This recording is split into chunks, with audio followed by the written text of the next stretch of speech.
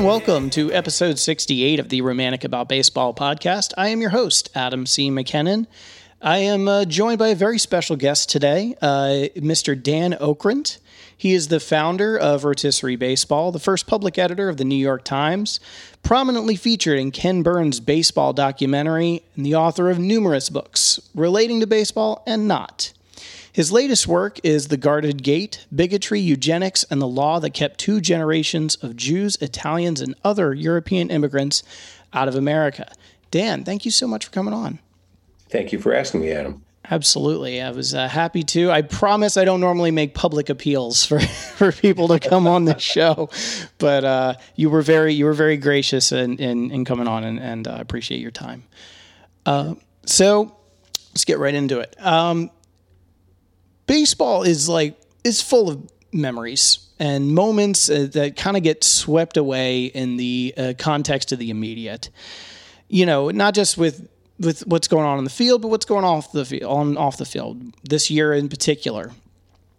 I think a lot about, say, like the Ken Burns documentary and all these moments that we may have missed in the moment, but turn out to be so much more as time goes on.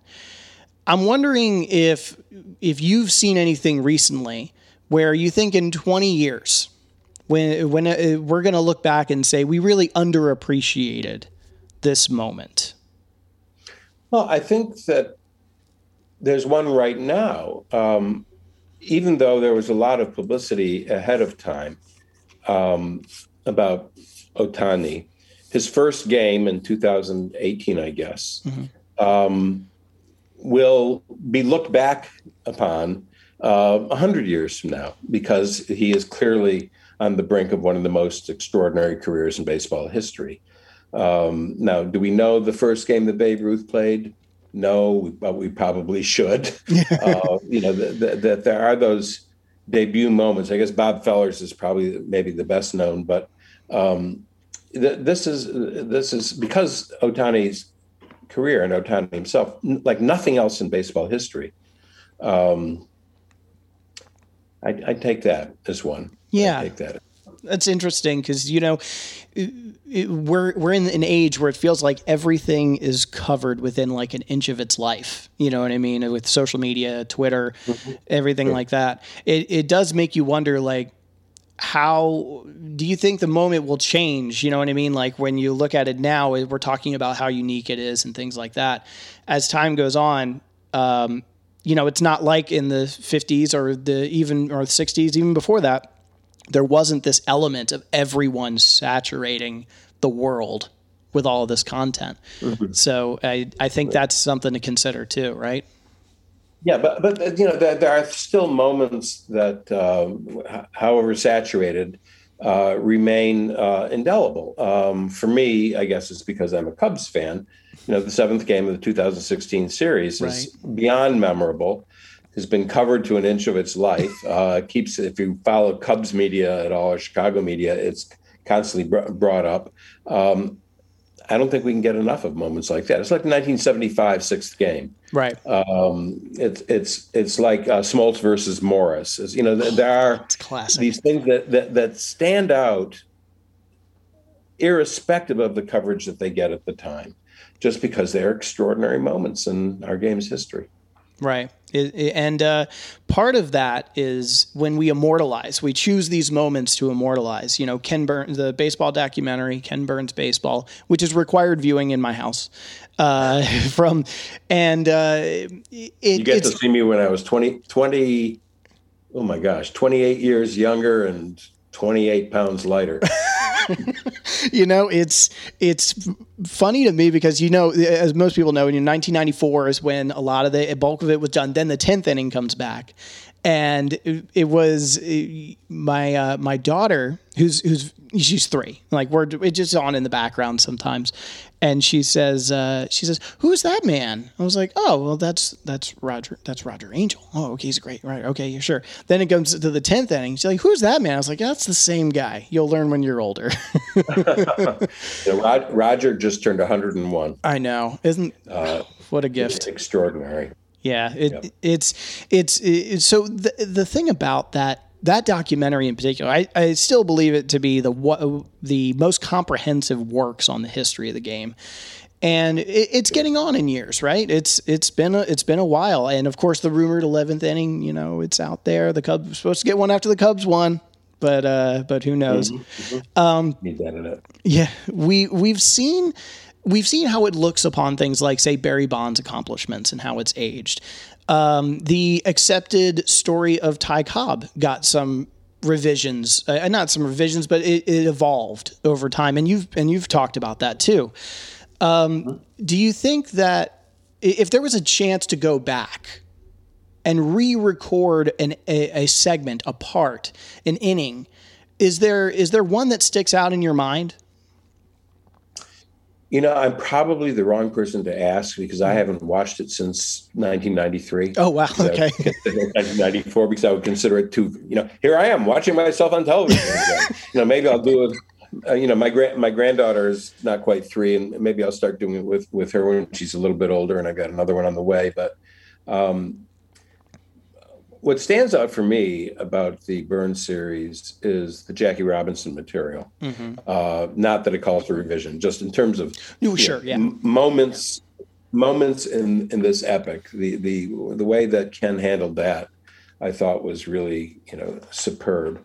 The 10th inning, I think the 10th inning should be redone because the 10th inning, not only is it now out of date, but it missed some really important stuff. It didn't handle the steroid scandal fully. Yeah. What year was the 10th inning? 2009, I believe. Remember? Mm-hmm. 2009. Yeah. I think it shied away a little bit from that. From both perspectives, both the perspective of those who think it was a horrible stain on the game and the perspective of those who think, well, this is what ball players do, what athletes do. They take advantage of whatever they can to get better. It just didn't go deep enough in that.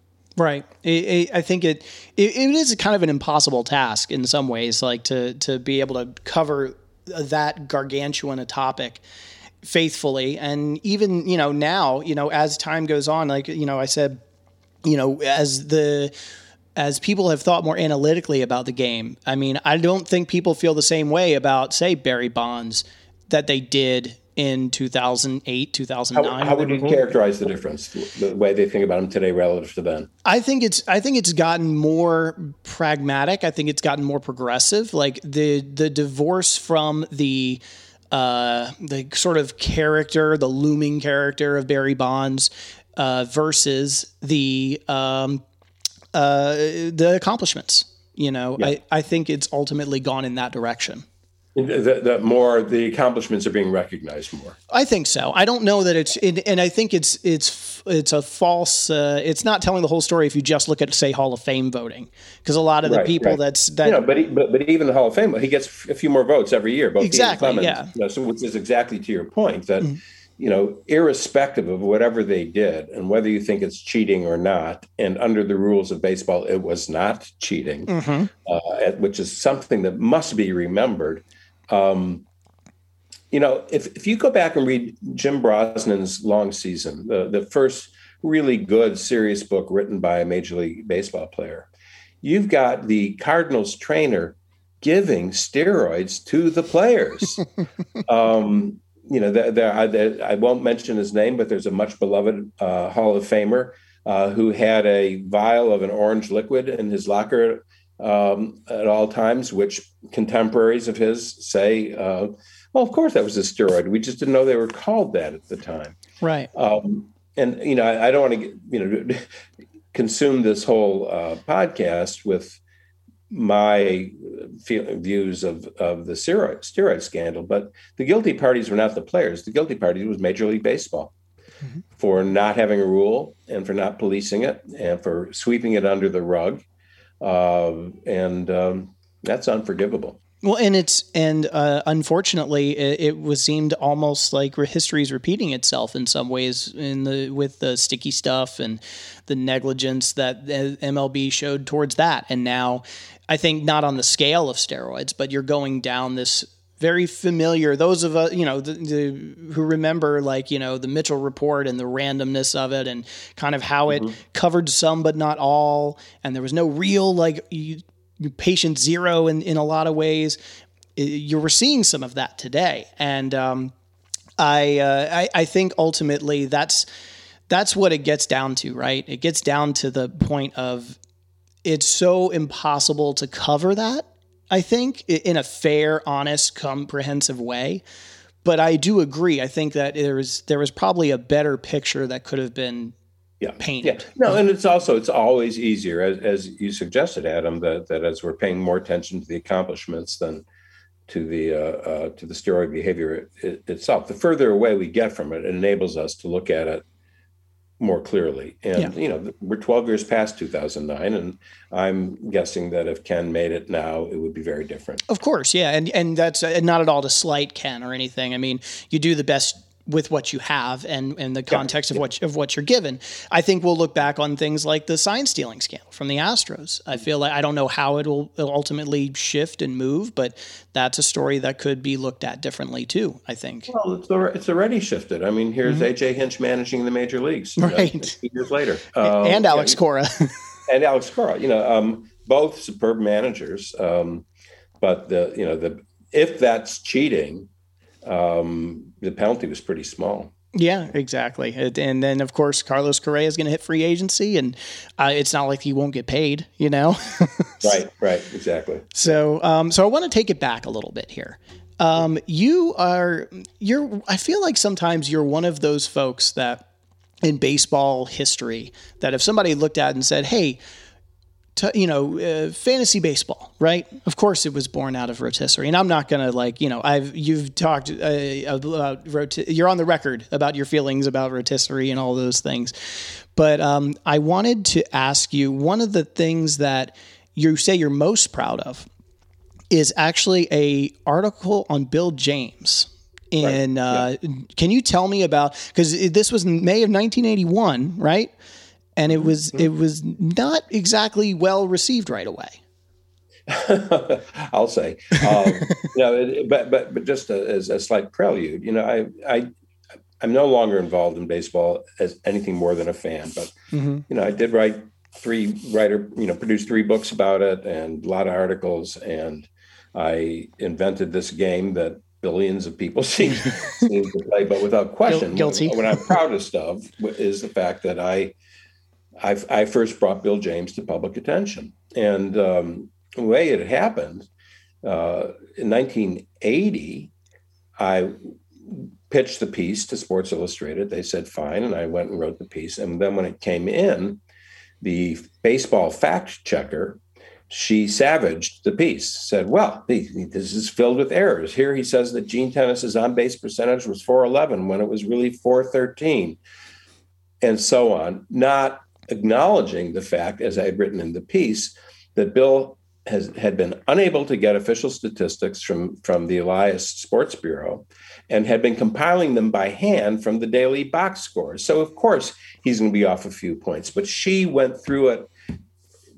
She represented the baseball mind of the time that just wouldn't accept this kind of analysis. And then she left the magazine under a slight cloud, I think. And the following year, the baseball editor called me up and said, we want to run the damn piece. Nice. And they did. And it was received in official baseball, with the exception of Chuck Tanner, who was managing the White Sox at the time, I believe, and 2 or 3 other people. It was savaged. I mean, Sparky Anderson talked about who's paying attention to this little cross-eyed, 4-eyed midget. Bill's 6'3", I think, 6'2". The disparagement was total until the Hendricks brothers of Houston, very prominent player agents, they brought Bill in to help them with arbitration cases, to do statistical analyses of their clients that could be presented to the arbitrator when they're going at each other. And the Hendricks brothers and their clients cleaned up, and the people on the other side of the desk said, maybe this guy knows something. Right. And in time, you look at the box, even the simple box scores today, it's filled with statistics that never would have appeared in box scores before Bill. Or I have to say, in one case, before me, because WHIP. Because of WHIP, yep. WHIP is, my other contribution to Major League history. Bill changed the game because he changed the way that the game is analyzed. Then the way that the game is played changed because of the analyses. And I don't need to tell you or your listeners about how deep the statistical analysis departments of major league teams are now. I mean, they're scores of people. Right. They're the front offices look like think tanks now. Yeah, and these are really large staffs with really capable people, and the number of general managers who've come out of statistical analysis, it's a radical change. Pitching practices now, I think, we're seeing that, and I think that can be traced, if you go back a few steps, to the statistical revolution as well. Yeah, he's sort of, you can almost put a pin on that. You can look at other, managers. You could make the argument that Casey Stengel was one of the innovators in relief pitching and kind of making that a popularizing some of that idea in his own way. But I'm curious because there's a lot of debate now, because now you see what has come from the statistical revolution and things of that nature. And it seems like what used to be shunned by the baseball establishment has become the baseball establishment. Now, my question to you is, based on, just being a fan, do you think the pendulum has maybe swung a little too far in that direction? Has it overcorrected just towards that way a little bit? Well, I guess it has, but I've chosen to screen out the things that I think are ridiculous or not interesting to me. I mean, the most egregious examples are the broadcasters who say, "Wow, he's only the third player in Tampa Bay Rays history to get a double, a single, and 2 triples in the same week." I mean, these statistical compilations that are utterly meaningless. Right. They're, I get that out. The one that's more visible and has had a profound and I think negative impact on the way the game is played is launch angle and spin rate and associated statistics that come out of the extraordinary accomplishment that is Major League Advanced Media. I mean, I salute them for their ability to do this, but that it's become clear that the shift means more home runs. You can't hit into the shift, hit over the shift. Right. How do you hit over the shift? Launch angle, change your swing to suit it. And that's, to me, not a very appealing aspect of the game today. So I think the statistics, like anything else, can be misused. And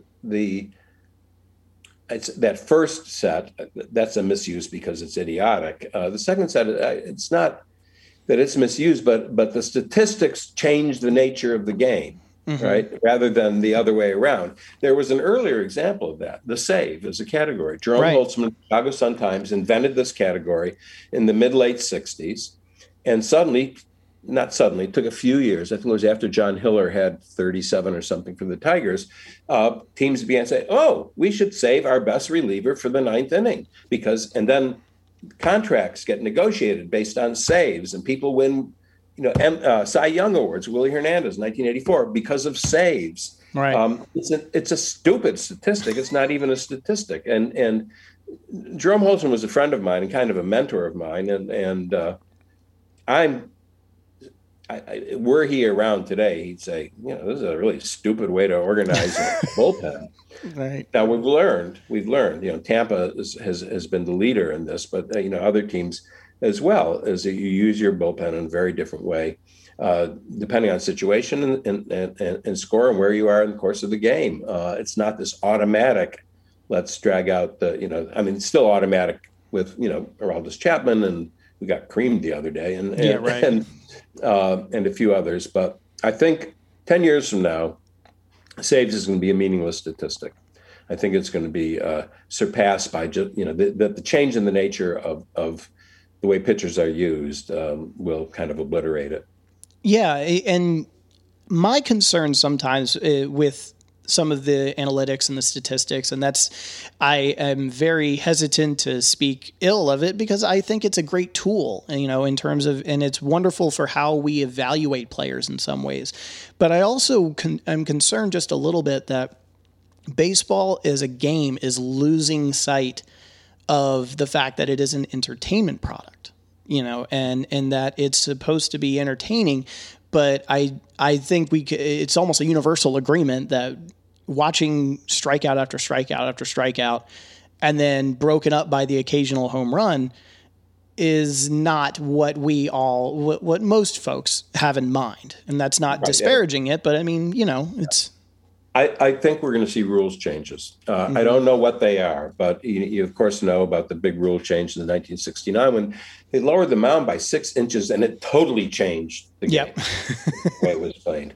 Maybe there's another 6 inches to come off the mound. Maybe it's moved back a foot. Maybe bases are moved in a foot. I don't know. I mean, that would be really radical. That would be something. Yeah. There will be changes because the strikeout rate is horrifying, and what was it last year? There were more home runs than singles. Yes, I think more strikeouts than singles. Yeah, it's a strikeout. Well, I was about to say strikeout isn't fun to watch. If you were watching DeGrom last night, you'd say, wow, strikeouts are really fun to watch. That's true. It was really extraordinary what he did. And he's not even particularly a strikeout pitcher. But anyway, there will be I know somebody in the commissioner's office pretty well placed who said they're talking about what can we do? We can't have so many strikeouts. Right. And I wonder too sometimes, Ben Lindbergh's been a big proponent of moving the mound back a foot, and I think that there's something to that. I think there's something to, maybe putting the robot umps in place. I think there's something to that, because the pitchers need any help right now. Right. The moving the mound back a foot concerns me because the pitcher who is through high school, college, the minors, and the major leagues has developed his curve or his slider or his cutter breaking at a certain point. His curve is going to break a foot earlier, and it's going to land in the dirt before it gets to the plate. Right. They'd have to learn how to pitch again, and that's radical. And maybe it can happen. But I do agree it won't happen overnight. That's one of those systemic changes, I think. I think if we did things like, I'm a proponent of not eliminating the shift, but controlling the shift. Maybe there's zone limits where you can put defenders or things of that nature, stipulate it somehow, as opposed to putting 8 people on one side of the diamond. But yeah, I mean, I have it's tough for me for a variety of reasons to Manfred has suggested, that there have to be 3 players on each side of second base. I don't know that to limit the way the game is played in the field is of concern to me. Yet we're talking about things like moving the mound back, or what if you went to 3 balls for a walk? Man, that would change pitching. Yeah. Change the game. Yet the players could perform exactly the way they perform. They still, a strike is still a strike. A curveball still goes to 60 feet and 6 inches, and so on and so forth. I haven't heard anybody suggest that. That's really radical. But if it gets that bad, that there's this many strikeouts, Yeah, and you wonder too, when we look back on it, the lack of innings that pitchers put in compared to, say, you look back at the careers of Nolan Ryan and Tom Seaver and all these pitchers, there's almost always some kind of balancing act that doesn't force the statistics so far out of the norm. Right. Usually there is, but we've come to the point where there are teams that are carrying 13 pitchers. Yeah. In the 1950s, you carried 8 or 9. In the 60s, you carried 10. 60s, 70s, 80s, you carried 10. 13 pitchers enables you to use that bullpen. Change the pitcher. I mean, the Cubs bullpen this year is fantastic, and they've got 5 guys who are working regularly, and doing the job. So why have your starter go more than 5 innings if you've got a bullpen like that, or more than 6? So the entertainment value of the game is diminished as strategies get more sophisticated. Yeah. They're going to continue to get more sophisticated. So they can't get less sophisticated. Right. There's a progression. So rules changes will have to come. Yeah. Maybe it is another 6 inches off the mound. That doing that did not hurt the game. It helped the game. Yeah, I tend to agree with you. There's almost always some kind of check or balance, or there needs to be some kind of check or balance, because I don't necessarily buy the fact that if a pitcher's already throwing 100 miles an hour, to tell Freddie Freeman, oh, just inside out the ball, beat the shift by just poking it out to left field. You spend your whole life coming up through the game like, oh, pull it. Now you finally get to the majors. Oh no, just poke it the other way. Yeah. I tend to agree with that premise. So another thing is, and I said I wasn't going to drill you about rotisserie, but I do have one question I want to ask. Sure. Because I have myself been commissioner of my league for, 20 years almost, and I've never won. And neither did I. I was going to ask, have you gotten the Yoo-hoo bath that you so deserve? No, I have not. I've kept my hair unsticky for all this time. I played original rotisserie for 16 seasons, stopped playing, then started a version that some friends and I started in the early 2000s called slow pitch or AARP, much simplified rules. You draft your team and then you move players around during the season. You have a week for trading. That's it. Mm-hmm. And I did that for 8 years. So I've got 24 rotisserie years behind me without a pennant. And I guess that's a distinction, or I could maybe go back and, play against some 6-year-olds and teach them a thing or two and be like the 1944 Browns and finally win one. But, there you go. There was a profile of me that somebody wrote about 4 or 5 years ago. It said like that Okren never winning his rotisserie league was like Hugh Hefner never getting laid. That's did that feel on the nose when you heard it, or how did that would be much sadder. At least for Hefner, yeah. Right. It's sort of the story of the league and your story in particular. What was it that I forget that someone did say in the Ken Burns thing, and it always just stuck with me. It's like they said there's a lot more Mets than Yankees in all of us. The game, there's a lot more losing than winning in general, and it's almost like you hear so much. You only hear from the winners, right? It's like there's so much of that, and I feel for you on that level because I'm the guy that's driving the interest in the league. I'm keeping the things together, refreshing stuff to keep people enrolled, but I've never won, and I feel like I just like relate on that level. You've been playing how long? About 20 years. Okay, so my record stands in front of you. Yes. You can go 26 years without winning. Yes, that's right. You hear that? Jesse Winker will just stop hitting for a while, and I need a couple IL stints. I will tell you something. Jesse Winker will stop hitting. Yeah. Oh, yeah. You think so? I got you on record here. Yeah, I'm on record that he's not going to hit 300 this year. Yeah. Wow. Yeah. It's a long season. I think people forget how long this season's going to be compared to what we're used to here. That's true. And there are only 5 players in the National League hitting over 300. One of them at 301 and one of them at 304. 7 in the American League. Hitting for average is really, really tough. Yeah. Well, look at Yasmani Grandal. He's batting like 160, but his on base percentage is like close to 400, if not over. Yeah, that I admire. That's back to Gene Tennis. The player who understands that walks, we used to tell us in Little League, a walk is as good as a hit. Well, it's not quite as good, but it's pretty damn good. Right. Stupidest thing I ever heard a manager say, Dusty Baker, when he was managing with the Nats. And I don't know, maybe it was at the Reds. Yeah, I guess it was the Reds. He said, walks are overrated. They just clog up the bases. Really? Runs are overrated. They just mess up home plate. I know. They just put crooked numbers on the scoreboard.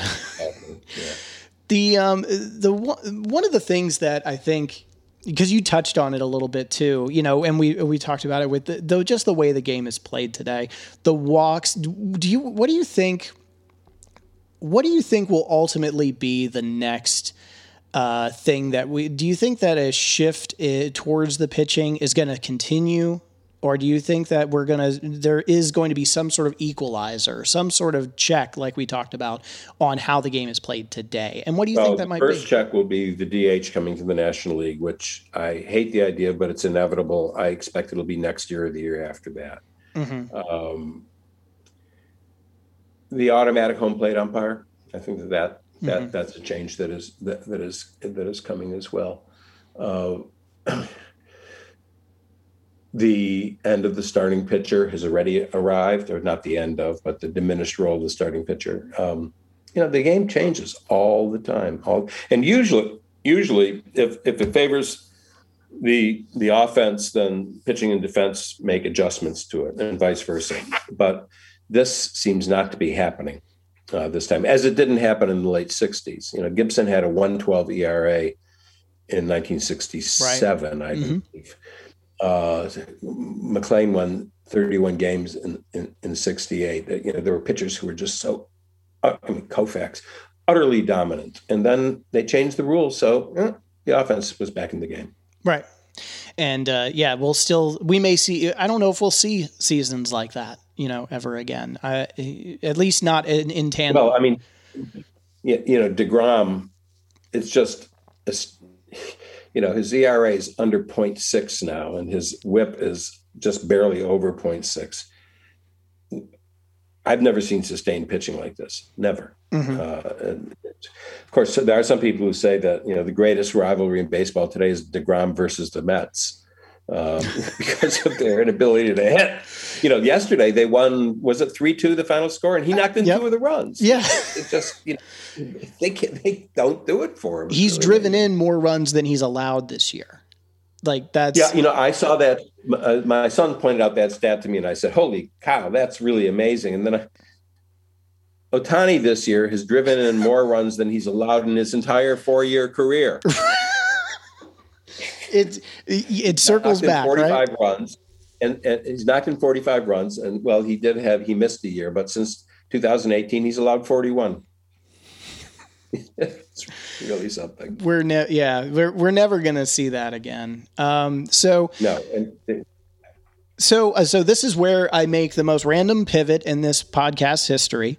I want to talk very briefly about your book, your 2019 book.